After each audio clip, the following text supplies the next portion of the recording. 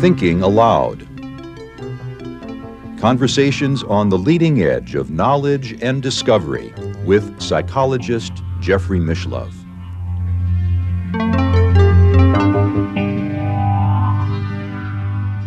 Hello and welcome. I'm Jeffrey Mishlove.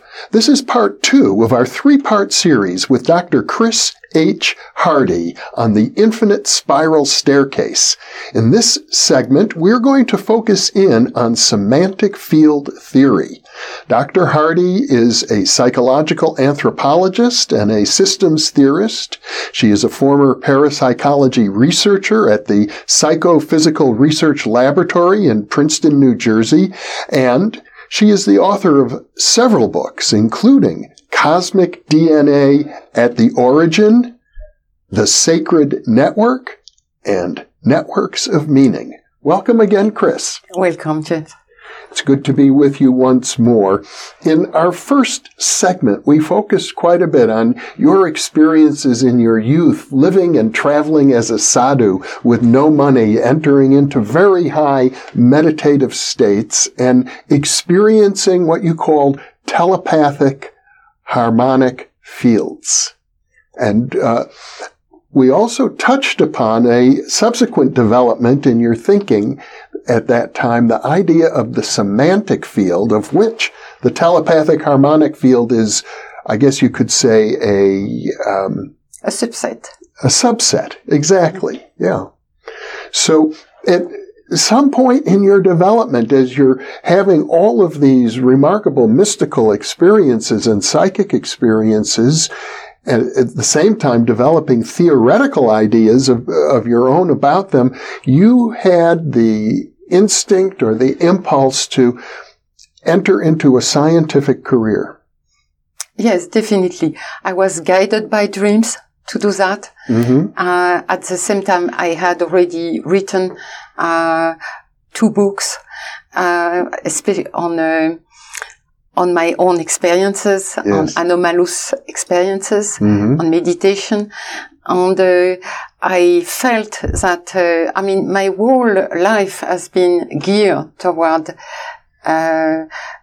trying to understand the nature of the ultimate reality, mm-hmm, I wanted to say that I find this especially fascinating because in my own career as a parapsychologist, I was guided by dreams as well. And the very notion that a dream could guide somebody through to a lifelong career, this is something you Absolutely. And I share, I think is related to your concept of the semantic field itself.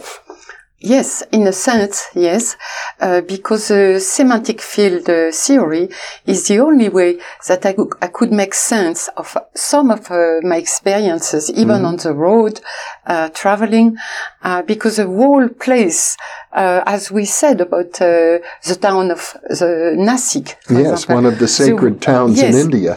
The whole place is imprinted by the energy of consciousness of sadhus and meditators who have been there for thousands of years, those mm-hmm. Sacred towns in India.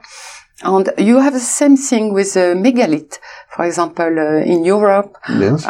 Those stone monuments are imprinted with the energy of consciousness mm-hmm.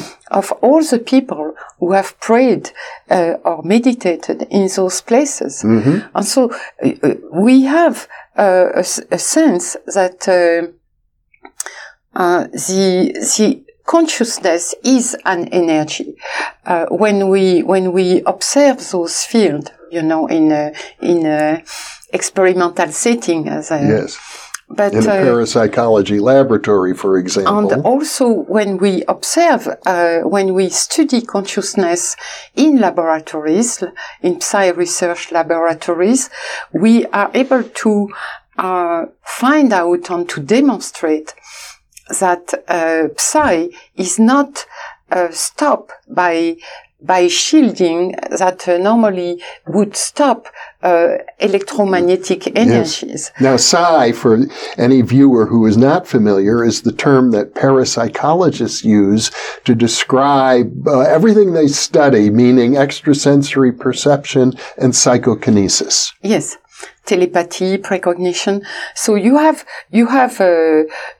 studies that demonstrate that psi, being a mental capacity, for the parapsychologist, I must explain that psi is not an energy.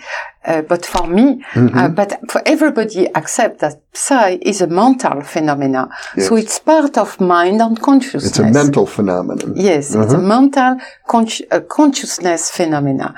And we are able to demonstrate that it is not stopped by what is stopping normally electromagnetic energy. Right. Like you can have telepathic experiment with a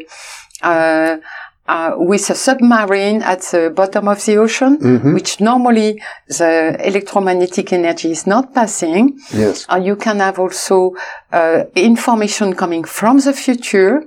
So you have a displacement in time. So we say that consciousness, psi is proving that consciousness is not constrained by space or by time. We exist in space and time, but we're not constrained by it. Yes, our mind, our consciousness is not constrained by space and time.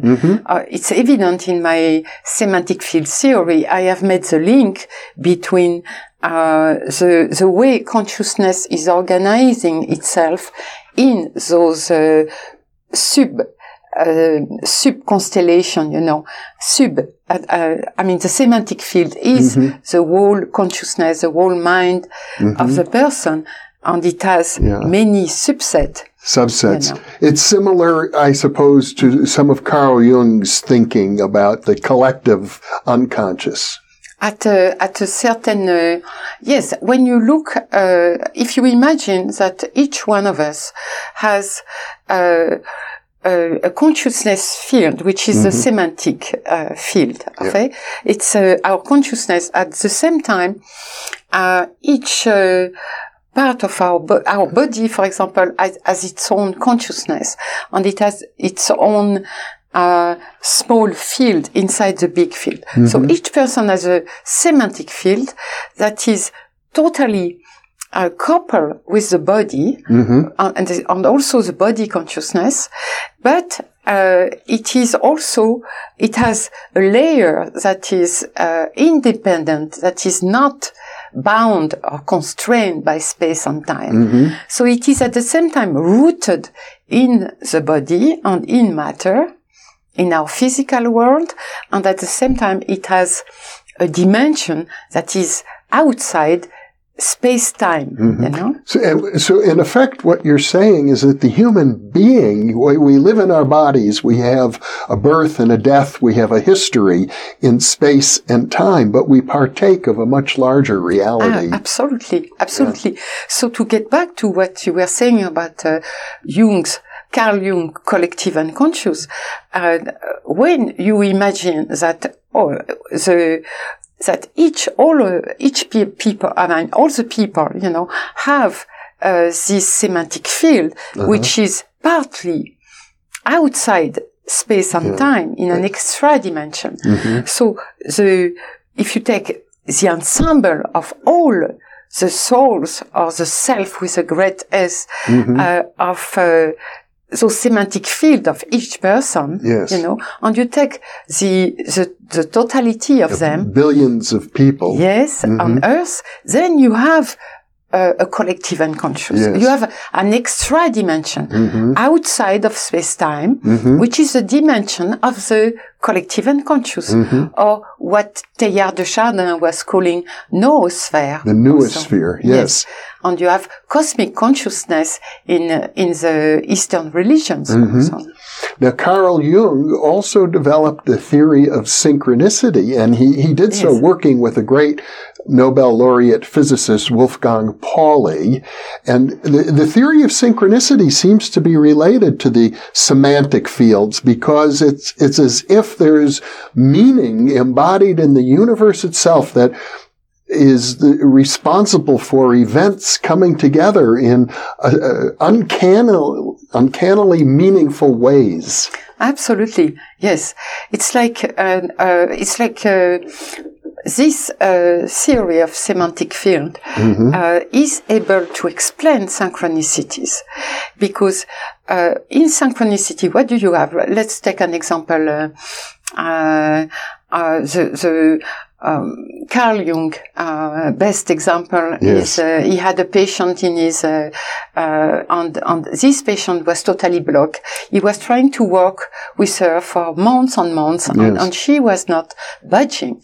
She was not getting free from her trauma. And at one point, this patient, a woman, was describing that she had a dream about a golden scarab, and at the very precise instant that she was talking about this golden scarab, by the window, which was slightly open, came in a golden, glowing scarab. A scarab. No, a scarab, which has this green, goldish, and in the light of the sun, it is exactly perfectly gold color. The scarab, golden scarab, is a sacred animal in Egyptian mythology, but not particularly common in Switzerland, where well, you have those green scarabs everywhere in Europe, and in the light of the sun, they look like absolutely gold. I see. Yes. So the timing. It's a copper color. The timing of that event with her recounting her dream, and did it lead to a breakthrough in the psychotherapy? Yeah, exactly. So this is the example.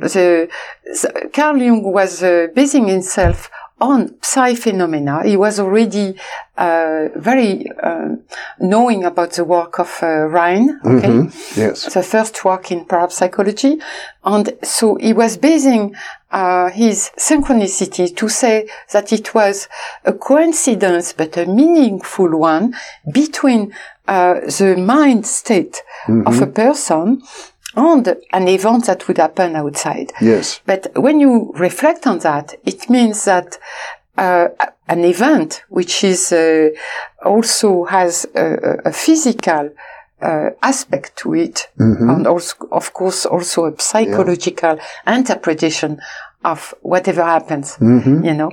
But it has a psychological aspect and a physical aspect. Like the golden scarab is the scarab coming in the room, and at the same time the interpretation for the patient that, this is such a meaningful sign. Yes. Okay? So you have those two.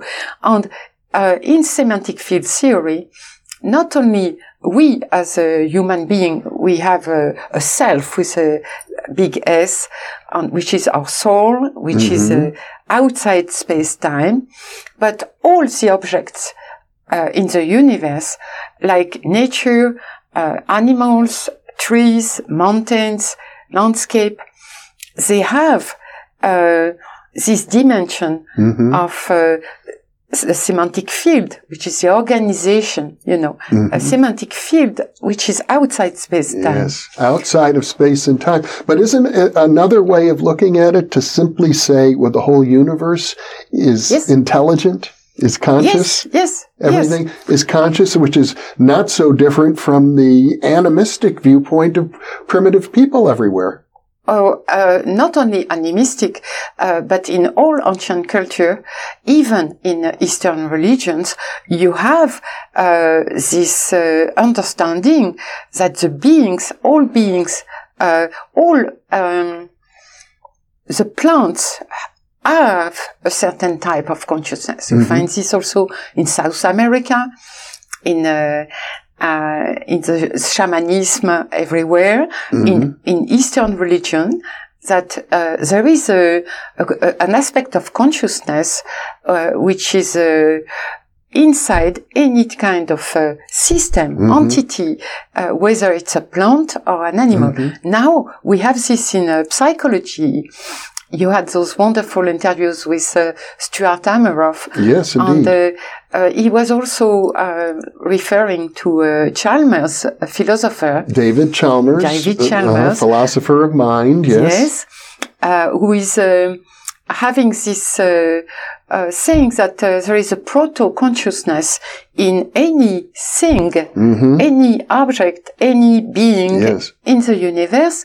And Roger Penrose is also into this type of framework. Many physicists. Roger Penrose is a great mathematical physicist, but he is one of many who are probing this area. It's very, very significant now. And the fact that you're able to take your work in semantic field theory and link it into cosmology and physics, which will be the topic of our third interview coming up, suggests that you're able to really find the links between, in effect, ancient philosophies and the most up-to-date notions today in quantum theory and in cosmology. That must be very exciting. Yes, because I started by cognitive theory with semantic field theory. Yes. And because I understood from experience and from the research being done in the lab, in the Psi lab, that the consciousness was in fact an energy. Why? Because the way energy is defined in physics, it is what is able to provoke some work. Yes. You know, this is a definition of energy. But when you have a psi phenomena like healing, which is a definite effect of mind over a body. Distant healing. Yes. About over biological organism. Yes, some people would call it psychokinesis on a biological BioPK. BioPK. Yes. And it has been done, the experiments have been done with hundreds of them. Oh, yes. PK being the abbreviation for psychokinesis or mind over matter. Yes. So BioPK, psychokinesis over biological matter. Yes. And hundreds of experiments have been done, and they show that the mind is able to influence small organisms that are not prone to receive suggestion. For example, bacteria. Yes, or bacteria, plants, or mice.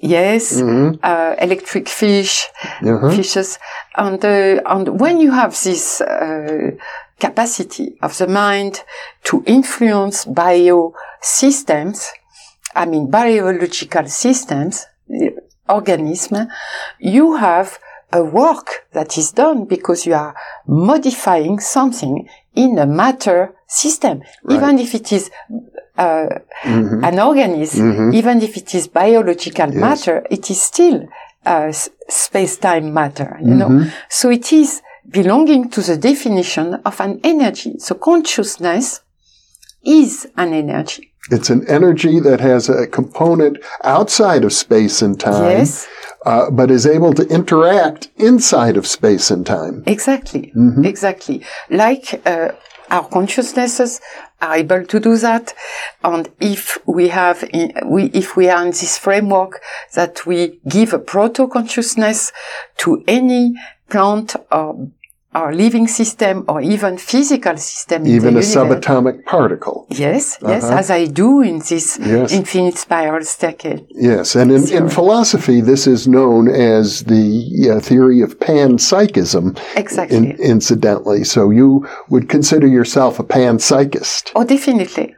Yes, but it has let's say that, of course, I have my brand of your own of framework. You know, yes, which theory. Is the infinite spiral staircase that we are discussing in this 3-part series of interviews. Yes. So I go back to what we were saying about synchronicity. Yes.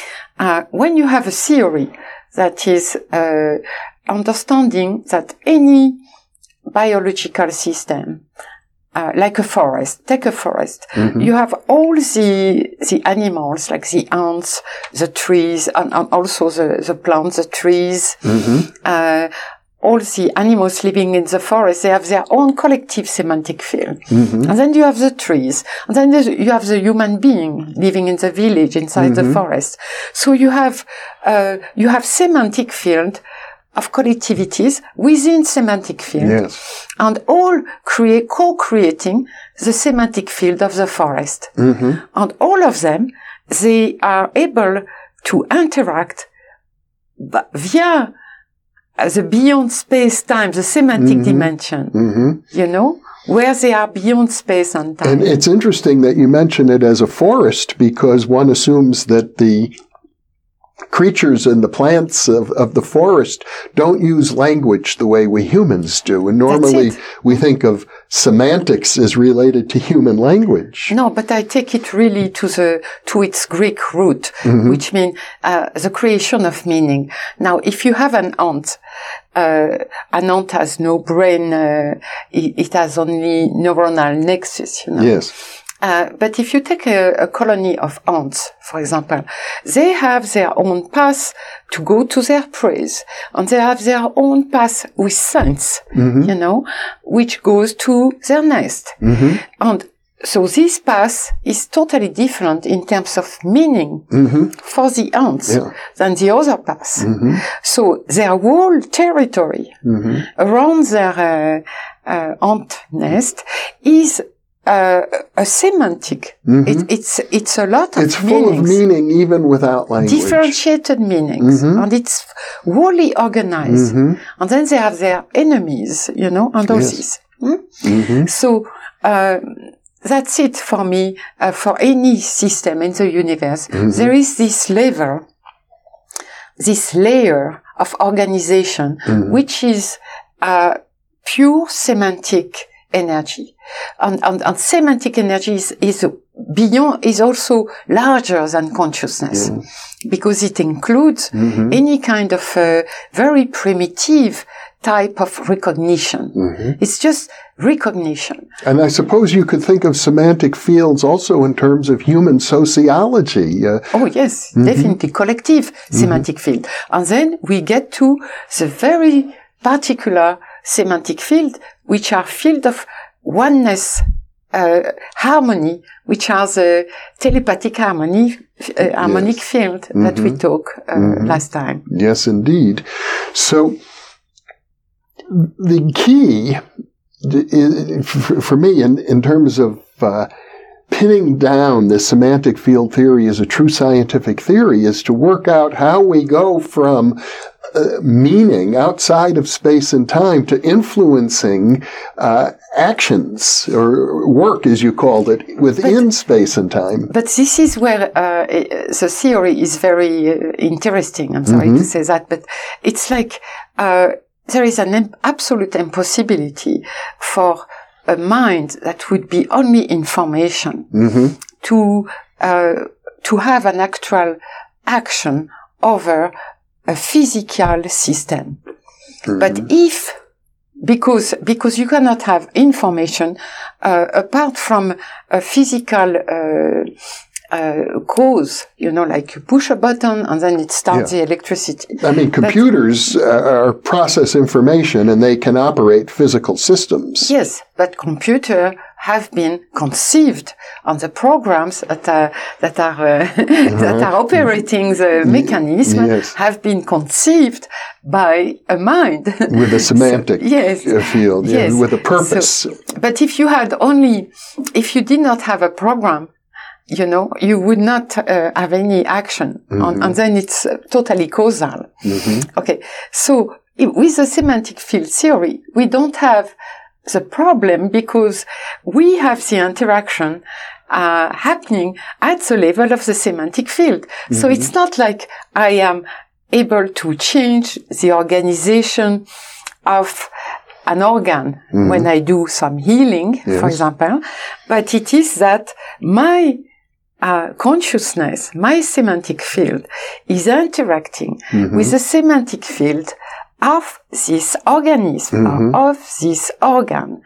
And now, as the semantic field is informational, it's full of meaning and information, then it is this information which is interacting with information. It is the same interacting with the same. And the semantic field of this animal or organism or body is going to interact with its own body. And now the action is perfectly understandable in terms of science, because you have the same interacting with the same, and each one is strongly coupled with the body. So if you send to the other person an information, like a positive thinking about his own health, his own getting healed, for example, then his own field is going to create the process of healing. Yes. Well, it has occurred to me that there's a sense, I think, in which people viewing this videotape may be partaking of a telepathic harmonic field interaction with us right now. I hope so. I really hope so. Yeah. That would be wonderful. That would be wonderful, and it may also be a deeper way to help communicate these ideas. I can say that I think your semantic field theory is a very important step forward for parapsychology researchers to try and explain the amazing and sometimes bizarre phenomenon that they study. Well, Chris H. Hardy, thank you so much for once again sharing another half hour with me. Thank you so much, too. Yeah. And thank you for being with us. Be sure to check your listings for part 3 of our 3-part interview series on the infinite spiral staircase. In part 3, we will begin to explore the notion of cosmic DNA at the origin.